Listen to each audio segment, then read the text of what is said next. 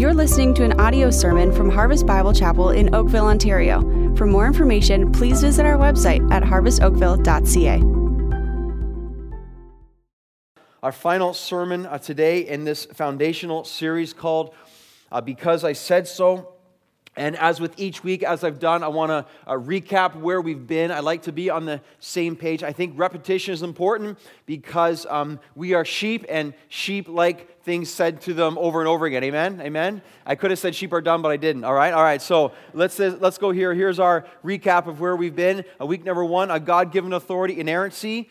Week number 2, a time-tested authority, reliability. Week number 3 was a life-changing authority, sufficiency and necessity of God's word. Last week we looked at a transcultural authority, and the term we gave that was superiority. God's word is superior to any form of culture. And then this week we see this, a non-negotiable authority, and we're going to label this as mandatory. The Word of God is not optional, okay? Because it's inerrant, because it's reliable, because it's sufficient, because it's superior, well, therefore then, God's Word needs to be taught, and it needs to be read, and it needs to be listened to. The Bible, again, is not optional. It is absolutely mandatory. I've said this verse many times throughout this series. Let me say it one more time. Jesus says in Matthew 4, man does not live by bread alone, but by every word that comes from the mouth of God. Okay? So what Jesus is telling us, we don't just need physical bread to survive. We need spiritual bread to survive as well. We cannot live by bread alone. We live by every word that comes from the mouth of God. And this then leads us to our mandatory text today on the mandatory nature of God's word. Please turn in your Bibles to 2 Timothy chapter 4. 2 Timothy chapter 4, verses 1 to 5. And such an important text and such an exciting text. And so this is where we're going to end our series today in the Word of God. 2 Timothy 4, verses 1 to 5. And the text says this, Paul writing to young Timothy. He says, I charge you in the presence of God and of Christ Jesus, who is to judge the living and the dead, and by his appearing and his kingdom. And then he says this, he says, preach the word. He says, Timothy, you got to be ready, okay? You got to be ready in season and out of season. He says, reprove, rebuke, and exhort with complete patience and teaching. For the time is coming when people will not endure sound teaching, but having itching ears, they will accumulate for themselves teachers who will suit their own passions, and they will turn away from listening to the truth. Whenever you turn away from truth, here's the only other option you have. It's to wander off into myths, it says. Now Timothy, verse 5. As for you, be sober-minded. Be sober-minded, Timothy. Think clearly. See clearly. Be sober-minded. Endure suffering. Do the work of an evangelist. And he ends here on this section, and he says, fulfill your ministry. We are helped as we are reminded. Paul, as he writes this letter, is in prison. Paul is awaiting death. And that fact right there brings urgency as we come to God's word. Paul's not going through the motions. Paul's not casually saying a couple of things. Paul's not kind of got his feet up and just kind of saying, well, if you feel like it, Timothy. I mean, Paul is taking Timothy to a new level of urgency with the importance, specifically now, of God's word and the gospel of Jesus Christ. Paul wants to encourage Timothy. Paul wants Timothy to be strengthened by the grace that is in Christ Jesus. You got to know, too, in the context of 2 Timothy, which is detailed in this letter itself, Paul has been deserted by most. His situation was becoming harsher and harsher. He was in house arrest, a little more freedom. He was moving towards chained up in a dark and awful cell situation as he awaits, again, his death for the gospel. Across the church, persecution was growing. Apostasy was on the rise and a serious problem. Of course, apostasy being the desertion of the faith entirely. So persecution was growing, apostasy was a serious problem, and false teachers were constantly trying to climb over themselves to get into the church to diminish the truth of God's word. Persecution, apostasy, false teaching. Sound familiar? Yeah, it's what we face today. It's what every generation of believers has faced, and again, we are no exception. So the letter of 2 Timothy really becomes a powerful call of repetition to that which matters most.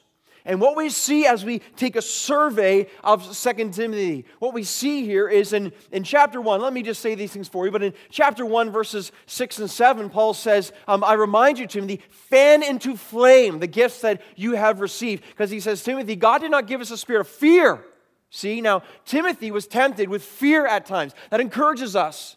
Timothy struggled with being timid. That encourages us too, because we're struggling with that at times. But Paul says, Timothy, God did not give us a spirit of fear, but of power and love and self-control. Also in chapter 1, Paul says, Timothy, guard the good deposit which has been entrusted to you. In chapter 2, verse 1, Paul says to Timothy, Timothy, be strengthened in the grace that is in Christ Jesus. You will only be strengthened, Timothy, by the grace of the gospel that is found in Jesus Christ. And then he says in chapter 2, verse 2, what you have heard from me, I want you to give to others and entrust to them that they might teach others. Timothy, the gospel, the truth of God's word. Do not lose this. Do not forget this. In chapter 2 also, Paul says, I endure everything for the sake of the elect. I'm giving myself for this, Timothy. You are called to do the same. And then chapter 2, verse 15, what Paul says to Timothy as well, he says, do your best. We learned this verse a couple of weeks ago. Do your best that you may not be ashamed, a worker. No need to be ashamed, rightly handling the word of truth. And then in chapter 2, verse 22, he says, flee from youthful passions. Timothy, there's no time to be caught up in the sensuality of our day. There's no time to be caught up with things like pornography and lustful action and all these things that will kill you in the process of the gospel. Flee these things and instead pursue righteousness and faith and love. And then in chapter 3, he says, Timothy, continue in what you have learned and from whom you have learned it. And then chapter 3, verse 16 and 17, what he says is, and this is where we go right before our text, all Scripture has been breathed out by God. All Scripture, Timothy, is breathed out by God. It's profitable for teaching, for correction, for reproof, for training in righteousness, that the man of God may be complete, ready and equipped for every good work. All of that is leading now up to the peak of the letter of 2 Timothy and 2 Timothy chapter 4. I want us to feel the weight of this moment.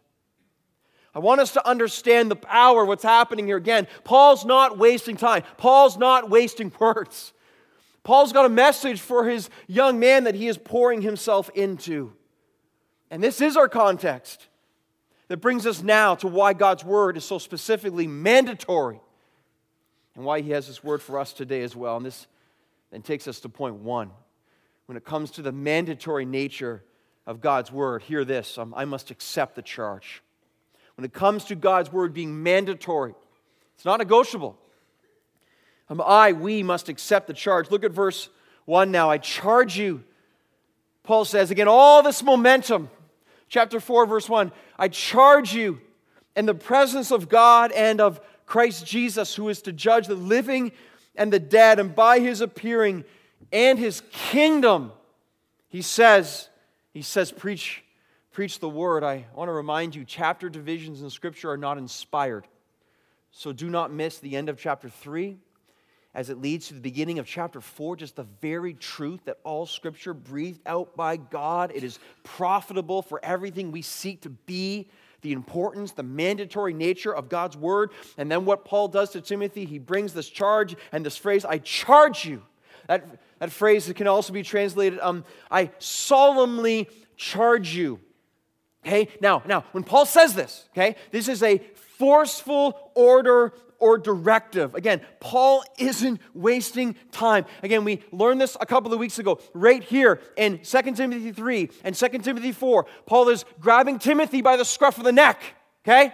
Listen to me, Timothy. Listen to me. It's kind of like when a father is urgently trying to speak to his son, and he gets down at his eyes or his daughter, and he says, son, you listen to me now. You listen to me because it's so important. You have to. Look at me in the eye. I have a message for you right now. You need to hear this. Wake up, son. You got to hear this. Because what I'm about to say to you can change your life, not to mention every other person that you encounter for the cause of Jesus Christ. Son, I'm not fooling around. This is a big deal. I charge you. My life's about to end. What I'm about to say, listen up. I solemnly charge you. And then Paul he takes this and this amazing forceful command, and he says, I charge you in the presence of God and Christ Jesus. So the charge just went from the presence of Paul into the presence of God and Christ Jesus. This phrase right here, I charge you in the presence, we know where it's going. This is why in the book of James, James says, not many of you should be teachers. For those who teach will be judged with a greater strictness. Because this is a serious thing. And Paul states the truth right here. Those who handle the authority of God's word, first and foremost, they do under the authority of God himself. It's completely accurate to see in verse 1, I charge you, Timothy, I charge you in the presence of God, and then and Christ Jesus. That could be translated, and even more so, Christ Jesus. If the presence of God wasn't enough, in the presence of Christ Jesus as well. You know what Paul's saying right here? Timothy, listen up. When it comes to God's word, man, God's watching.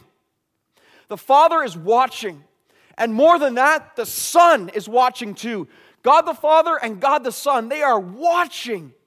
They are superintending over His word, their word, and the way it's delivered and how it's handled. This is the picture that can never leave the mind of the pastor. This is the picture that can never leave the mind of the leader. This is the picture that can never leave the mind of anyone who wants to be used by God as they pick up His word and handle His word. God is watching. Jesus Christ is watching. And we, leaders, I will have to give an account to what's been done with the Word of God that's been entrusted to us. I charge you, Timothy.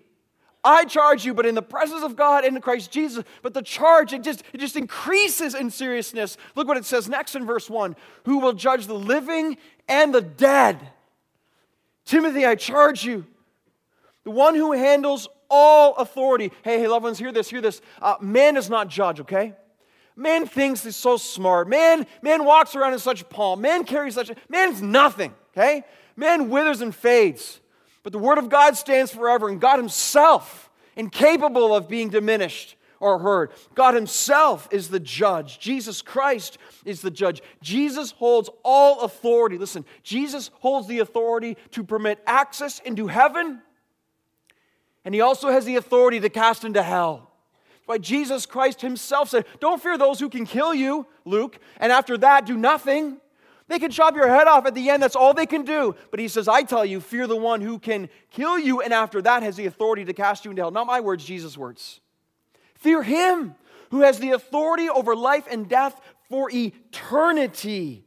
This is serious stuff. Timothy, I charge you in the presence of God and Christ Jesus, who will judge the living and the dead. The highest possible authority. But again, this charge still isn't done. I charge in the presence of God and in Christ Jesus, who will judge the living and the dead. He says this, and now he says this. Look at verse 1. He says, and by His appearing and His kingdom. This just in, loved ones, Jesus Christ is coming back. Amen? He's returning by His appearing. Timothy, Jesus Christ will return. Jesus Christ is coming. When He returns, He's coming with His kingdom. Timothy, you got to understand, man, this is a big deal. This is a very, very, very big deal. He is coming back to, again, hold people to account. He is coming with His kingdom. He will judge the living and the dead. He will return. He will return. I love this, though. On one level, I love reading in Scripture. He's appearing. He will come in His kingdom. Your kingdom come. Your kingdom come. Your will be done. Yes, Lord Jesus Christ. Even so, come, Lord Jesus. Amen, church? Come, Lord Jesus. Hallelujah. What a day that will be. Remember. Paul's trying to say to Timothy, you're fearful of man. We are so fearful of man. What will he say? What will she say? What will they say? What will they do? Will I do this? Will I be in trouble? Remember, the moment Jesus Christ returns in His glory and His splendor and His majesty, you don't care what he or she said. You care what He said, okay? This is the truth. This is the truth right now we have to discipline ourselves to live in. We're so afraid of humanity. But at the end of the day, we live for eternity. And when He comes riding on the clouds, man, the fear of man is tanked in the dirt. And the fear of God is the only thing that remains, and the only thing that matters. Remember, loved ones, the moment He appears, nothing matters but Him and His work. The moment He appears, okay, your smartphone, you're dropping it, okay? The moment He appears, your Facebook status, it's irrelevant. Hate to break that to you, okay? The moment He appears, okay, your shopping spree is over. The hockey game is done. The stock market is immaterial. And again, the moment He appears, your vacation is canceled, man. You're just not thinking about that anymore, okay? Nothing wrong with vacation, hear me. Nothing wrong with vacation. But at the end of the day, it doesn't matter in terms of eternity and the reality. Timothy, by His appearing and His kingdom, the only thing that matters is Him. So Timothy, then, live in such light, live in such truth, live with such fear of God and reverence. Think about this charge. I want you to know in verse 1, this is one of the most serious charges in all of Scripture. I mean, can Paul add any more weight to what he's about to say? I charge you in the presence of God and Christ Jesus, who will judge the living and the dead, and by His appearing and His kingdom. Whatever comes next is a earth-shattering, life-changing command. Whatever follows from this moment right here, as Paul's last will and testament is being given, whatever comes from this passage right now, that is the most important thing we could possibly ever hear. And what does he say? He says, Timothy, with all I have and all this seriousness I can muster, I charge you, Timothy, preach the word. Because all Scripture is breathed out by God. Timothy, whatever you do in the midst of your fear and the shaky society you're a part of, you must hold fast to the Lord and you must preach the word. It's kind of difficult to overstate the seriousness of this command, isn't it? When you get all the context that wraps up with around it, see, this is where I don't understand what pastors are doing. I don't get it. I don't understand how they miss this. It's right here. It's so clear. God has gone out of His way to bring the most important and serious charge, possibly in Scripture, which all pertains and surrounds His word. What's the problem? The problem is the fear of man. And the problem is there's a lack of the fear of God. But just consider, God will hold pastors accountable. But I think of what's happening then in our day in so many settings. I think of teachers, leaders, pastors flippantly handling God's word, casually approaching God's word. Blasphemy in some cases. Here's what we know. Lives don't get changed apart from this book, man.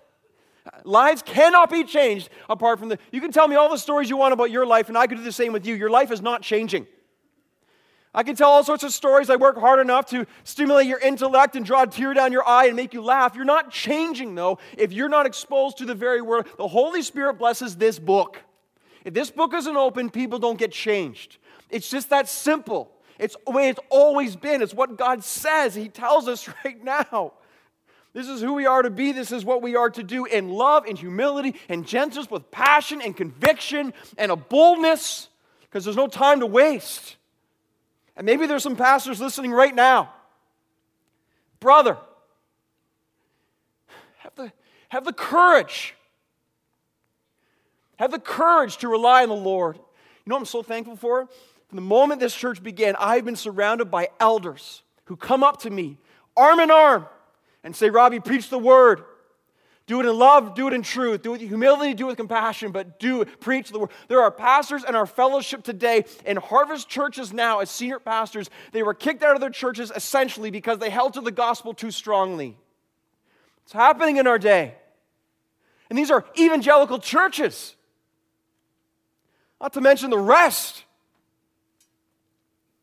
People afraid to say what's true or maybe don't want to hear what's true. The greatest way we are loved is with a humble, passionate, conviction-filled approach to God's truth. That's the single greatest way we are loved, because this is what God uses. See, God's word is mandatory, and this is why I must accept the charge. Here's the second thing we learn with the mandatory nature of God's word, and it's this: I must preach the word. I obviously, but I want to flesh this out in verse 2. I must preach the word regardless. I'll add that in. I must preach the word regardless. Look at verse 2 now. Preach the word. Be ready, Timothy. Be ready, Timothy, in season, out of season, reprove, rebuke, and exhort with complete patience and teaching. See the word preach there? The word preach means to herald, to announce, to proclaim. It carries the idea of a town crier. The town crier that goes into the center of a village and he stands up on a little stool and he says, "Hear ye, hear ye." And he begins to proclaim a message that he's been given by his superior or the king or whoever. And he announces this. He says it loud. He declares the truth for all to hear. This is what's behind the word caruso or preach right here in 2 Timothy 4:2. But we know this about town criers or messengers. It wasn't always the message that the town crier actually wanted to say. And it wasn't always the message that the people wanted to hear. But the key was, it was the message that he was given. And so his job then is to fulfill the duty of what's been entrusted to him by the authority that is above him. It's not our job to pick and choose which parts of the Bible we like and which parts we don't. Okay? When we're reading God's word and we see a part, oh, that part's kind of tough, let's just skip that. We don't have that right. We don't have that authority. God is the one who's written this book, not us. So any person going and saying, oh, this part's good, this part, and silence on certain things too, that's a fail as well. Avoiding what God has said, that will be held to account as well. You see the context behind what Paul is doing with Timothy here. There's a wonderful sense of urgency. There's importunity. There's passion behind this. And this is what we need in our day too. We need faithful men standing up with God's word, faithful leaders standing up with God's word and gripped by it themselves and passionately declaring what God has said. We learned about Whitefield today. Let me show you a quote by Whitefield, which I love so much. He said this, "I love those who thunder out the word." Amen. He said, "The Christian world is in a deep sleep. Nothing but a loud voice can awaken them out of it." I love that he said that. Yes, that's so good. That's so good. And that's so true. Listen, hey, why people come in here? Why is the pastor so excited? Why is the pastor so excited? Why is the pastor so excited? Listen, if you want a bored, dulling preacher or whatever in church, there's 100 others you can go to, man. You can fall asleep at your will. Go ahead, all right? Go ahead. This world needs a couple of people who are fired up and excited about the truths of God and the conviction and belief that we need Him to do a great work in our day. And so just like, we're not going to apologize for being excited about that which God has so clearly said. Be excited about. Get fired up about it. Like, understand how much you've been given. Understand that lives are at stake. Understand that this is life and death. And so no wonder Whitefield said what he said. Yeah, we do need people who are sleeping and a loud voice to wake them up out of the slumber and to see Jesus Christ. And look at verse 2. Notice in the command to preach, there's the command to be ready. Timothy, be ready, be ready, be ready. Question, loved ones, you ready? We ready? Ready for what? Ready for the variations and the seasons of God's word. Be ready in season and be ready out of season. Ready here, ready is a resolve. Ready is an urgency. Ready is a earnestness. There's an earnestness with God's word. One of my other heroes, an unbelievable preacher, Martin Lloyd-Jones, in the 20th century, out of Britain, he said this about this issue. He said, "In the midst of life, we are in death. If the preacher does not suggest this sense of urgency that he is there between God and men, speaking between time and eternity, he has no business to be in a pulpit." So if pastor stands up and he's completely bored with the Bible, a bored preacher should be an oxymoron, and it is, okay? A person who stands up and has no sense of life, no sense of the urgency, no sense of, listen, you need to get out, man. You need, not my words, his words, okay? His words, okay? No business to be in a pulpit. There is no place for calm, cool, scientific detachment in these matters. That may possibly be all right in a philosopher. It is unthinkable in a preacher because of the whole situation which is he is involved. There's no time to waste. There's too much at stake. And so this becomes the test. This is the test right here. And we see in verse 2 where, hey, Timothy, be ready in season. Now, being ready in season in one sense, is easy. It's easy when the culture comes around you, pats you on the back and says, way to go, pastor, way to go, pastor. Preach it, preach it, preach it, preach it. And everyone's agreeing, and everything's nice, and everyone's agreeable. And for seasons like that in history, which seem to be few and far between, but there have been, we're thankful for that and pray that God's grace will be seen in that context too. The hard part, though, is when the culture flees entirely, and you're left there standing, all you got is God's book. Hey, where'd everyone go? Hey, apparently it's out of season. The Bible's not in style. It's out of fashion. And this is where we live today. Probably in the history of Canada, the Bible has never been more out of season. Are you ready? Are you ready? It's interesting. I heard this week too, politicians in this context in the States, they're here too, of course, but in the States, literally on some of the most critical issues socially.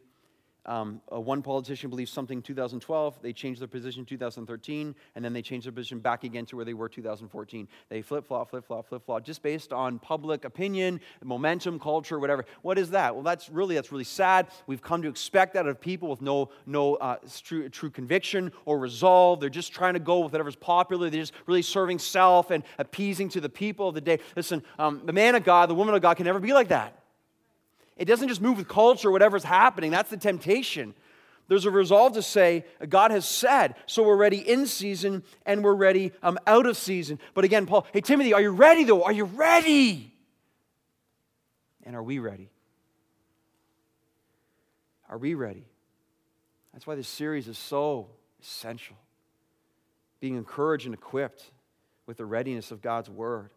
And notice what he says. You need to reprove and rebuke and exhort with God's word. Reprove, again, is shining light into the darkness of our hearts or minds. To reprove is to bring to light that which sits in dark. Reprove really is it's renewing my mind. It's the Bible hitting my mind. See rebuke there? Rebuke is really appealing to the heart. So when I'm rebuked by God's word, it takes my affections and my heart and leads it in the right place before God. So reprove my mind, rebuke my heart. That's a powerful combination when mind and heart begin to flow down the path of God. And then it says exhort.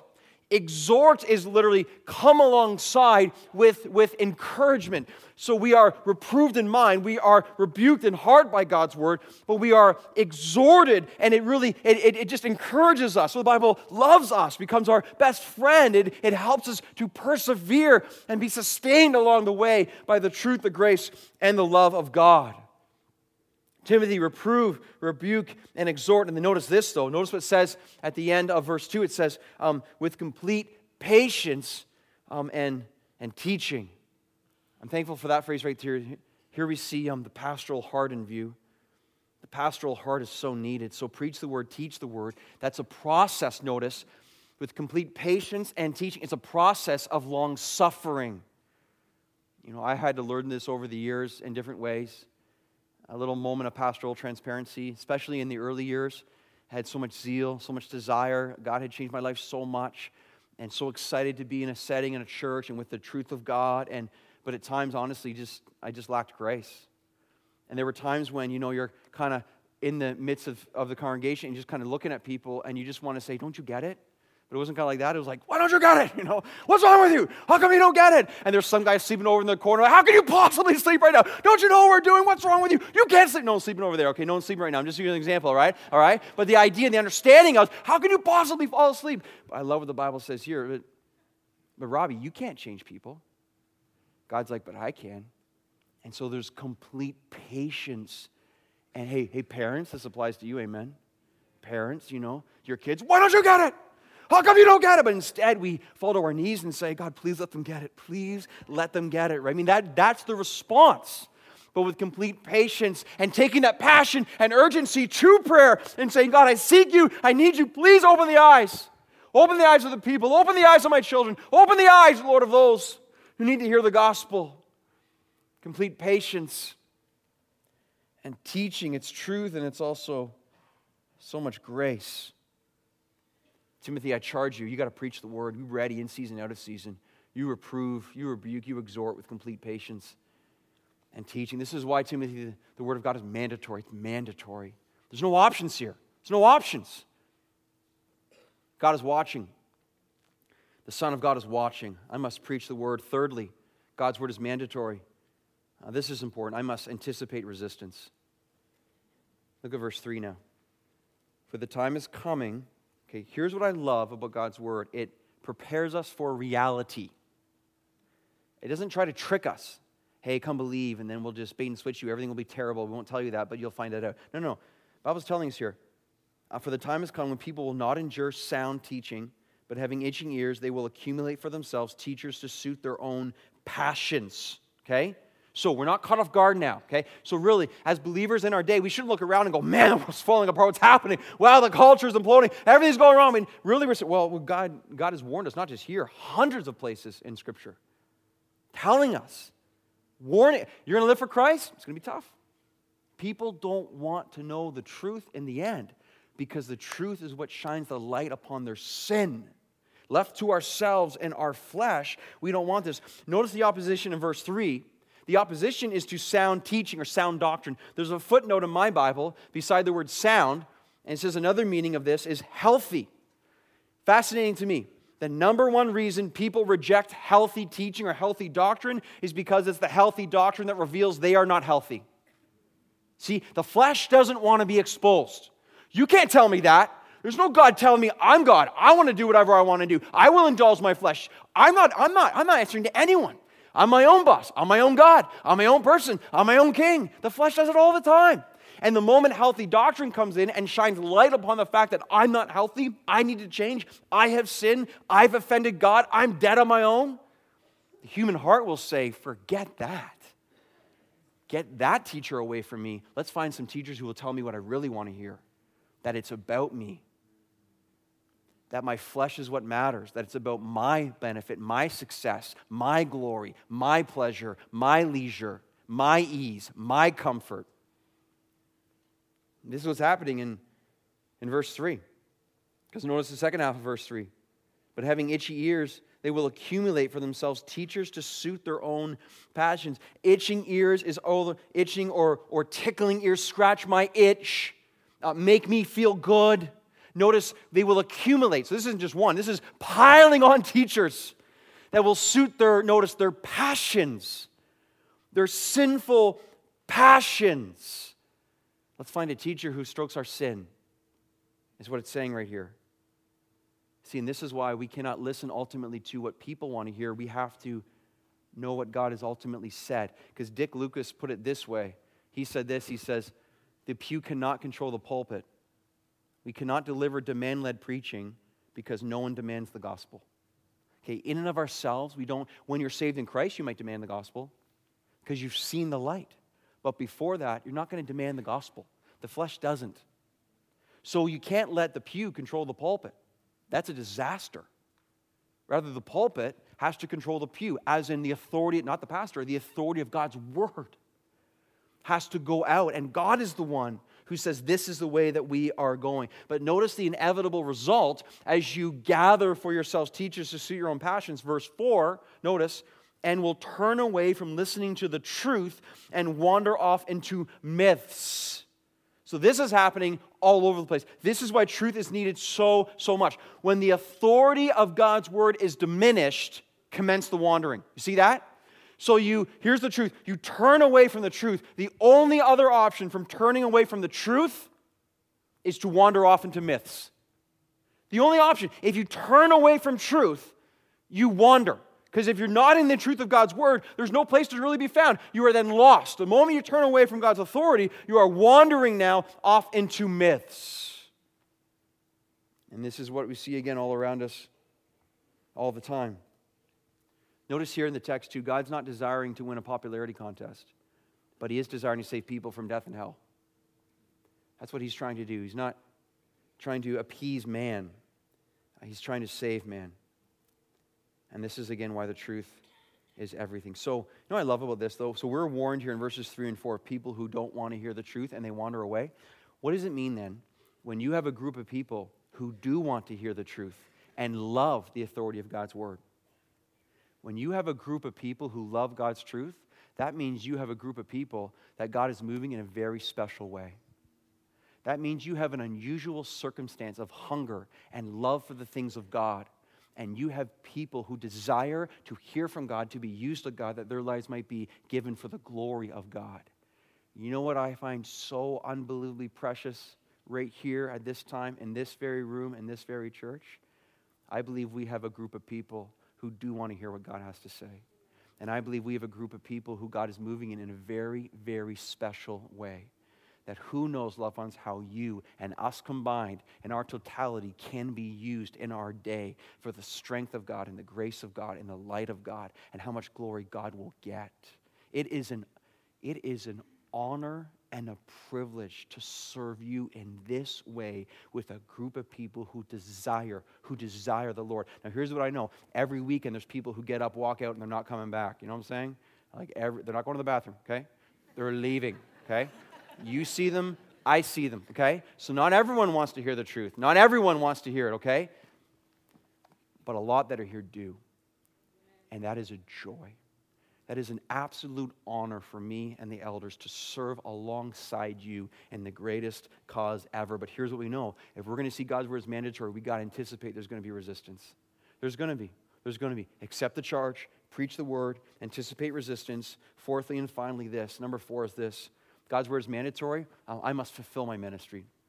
I must fulfill my ministry now. So look at verse 5, okay? So here's what happens. Timothy. I love this. But as for you, Timothy, always be sober-minded, endure suffering, do the work of an evangelist, fulfill your ministry. Again, I love the beginning of verse 5, okay? So Timothy, people are denying the truth. They're wandering away from the truth. I only got a few minutes to live, Timothy. My life's coming to an end. Timothy, as for you now, you get ready. You're different, Timothy. You're set apart. You're called. You're saved. You get boldness. You get power. You get love. You get desire. I think of the young Timothys in the room right now. I think of the young Timothys that need to set up, young men and women, called and set apart for the Lord. Listen to me, young people, all people, listen to me right now, okay? This is so key.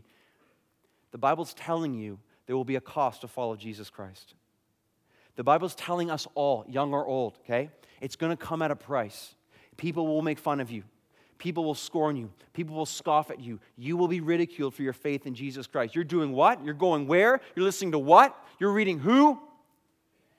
All these things will happen as a guarantee of following Jesus. But we need young men and women where Paul says, as for you, and today, but as for you, when you know the truth, when you've seen the light, when you have the resolve and the conviction, when you understand, if I am not accepted by this world, I'm accepted by the King. That is the truth that carries you from wanting to be popular in this day to understanding the power of the authority and the love of God upon your life to carry you from each day and each week and each month and each year to serve the Lord. Because again, the moment He returns, you're not caring about what he said or she said about your status in your little group of friends. You're caring about your status before the living God. And that's the truth right now. But as for you, we need Timothys to stand up. We need young people right now. I'm resolved right now before God that I trust Him. It's going to be hard. There's going to be a cost. But God's like, I promised you all that. But God says, I also promise I will be with you always, even to the end of the age. Young people especially. There's no guarantees what happens to this church after this generation. There's no guarantees what happens to this church after today. Every day it's a decision to say, I'm going with God, I'm going with God, I'm going with God. And you can resolve right now to understand the power of this truth. As for you, Timothy, notice this, be sober-minded. Sober-minded literally is free of intoxicants. Meaning, see clearly, think clearly, be focused. One of the things I love so much about the urgency of our day, do you feel it? I feel it. Urgency everywhere in my life right now.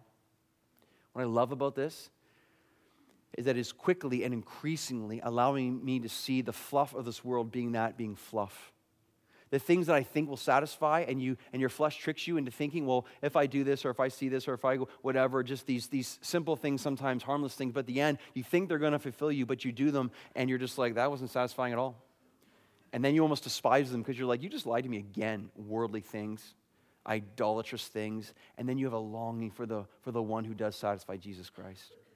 It's so powerful. That's what it means to be sober-minded. You see reality. You see the truth. You don't want to be part of things that don't matter. You want to be part of Him who matters most. Sober-mindedness. Notice he says here next, he says, endure suffering. Hey, Timothy, you got to endure, and you're going to suffer. This just in, loved ones. Used by God, you got to endure, and you're going to suffer. Whatever that looks like to God. And he said, Timothy, do the work of an evangelist. This isn't let the evangelist do the work. This is, Timothy, you do the work. Take the message, take the word of God, take the gospel, and we got to share it. We got to proclaim it. It's going to be work. By God's grace, He will help us. Do the work of an evangelist. Do the work of an evangelist. And then he ends with this. Ready? He ends, what does it say? What does it say? Don't look at me. Look at the book. Look at the book. Look at the book. Look at the book. It says, fulfill your ministry. Fulfill your ministry. I love that. So we're ending here today, but listen. Timothy, fulfill your ministry. Now, Paul in verses 6 and on, he's going to my time to depart has come. I've fought the good fight. I've finished the race. I've kept the faith. I'm being poured as a drink offering. Timothy, I am at my end. I've fulfilled my ministry. And now it's your turn. It's your turn. And Timothy, in some sense, probably knees knocking and just how do I do it? And what Paul has said all throughout this letter and elsewhere in Scripture, he says at the end of the day, loved ones, we cannot fulfill our ministry in and of ourselves. Okay? This isn't try harder. The only way we fulfill our ministry is by the grace of the gospel of Jesus Christ within our lives. But hear me, look right here. Ready? But the Lord's saying to you right now, fulfill your ministry. Look, He's set you apart by His gospel. Fulfill your ministry. Fulfill your ministry. Fulfill your ministry. What's your ministry? Fulfill it. Fulfill it. How? By God, by His grace, by His strength. Remember, the whole way your Christian journey got started was the moment you were saved by grace through faith. Where did that happen? At the cross of Jesus Christ. It's all Him. Everything's about the gospel. Everything.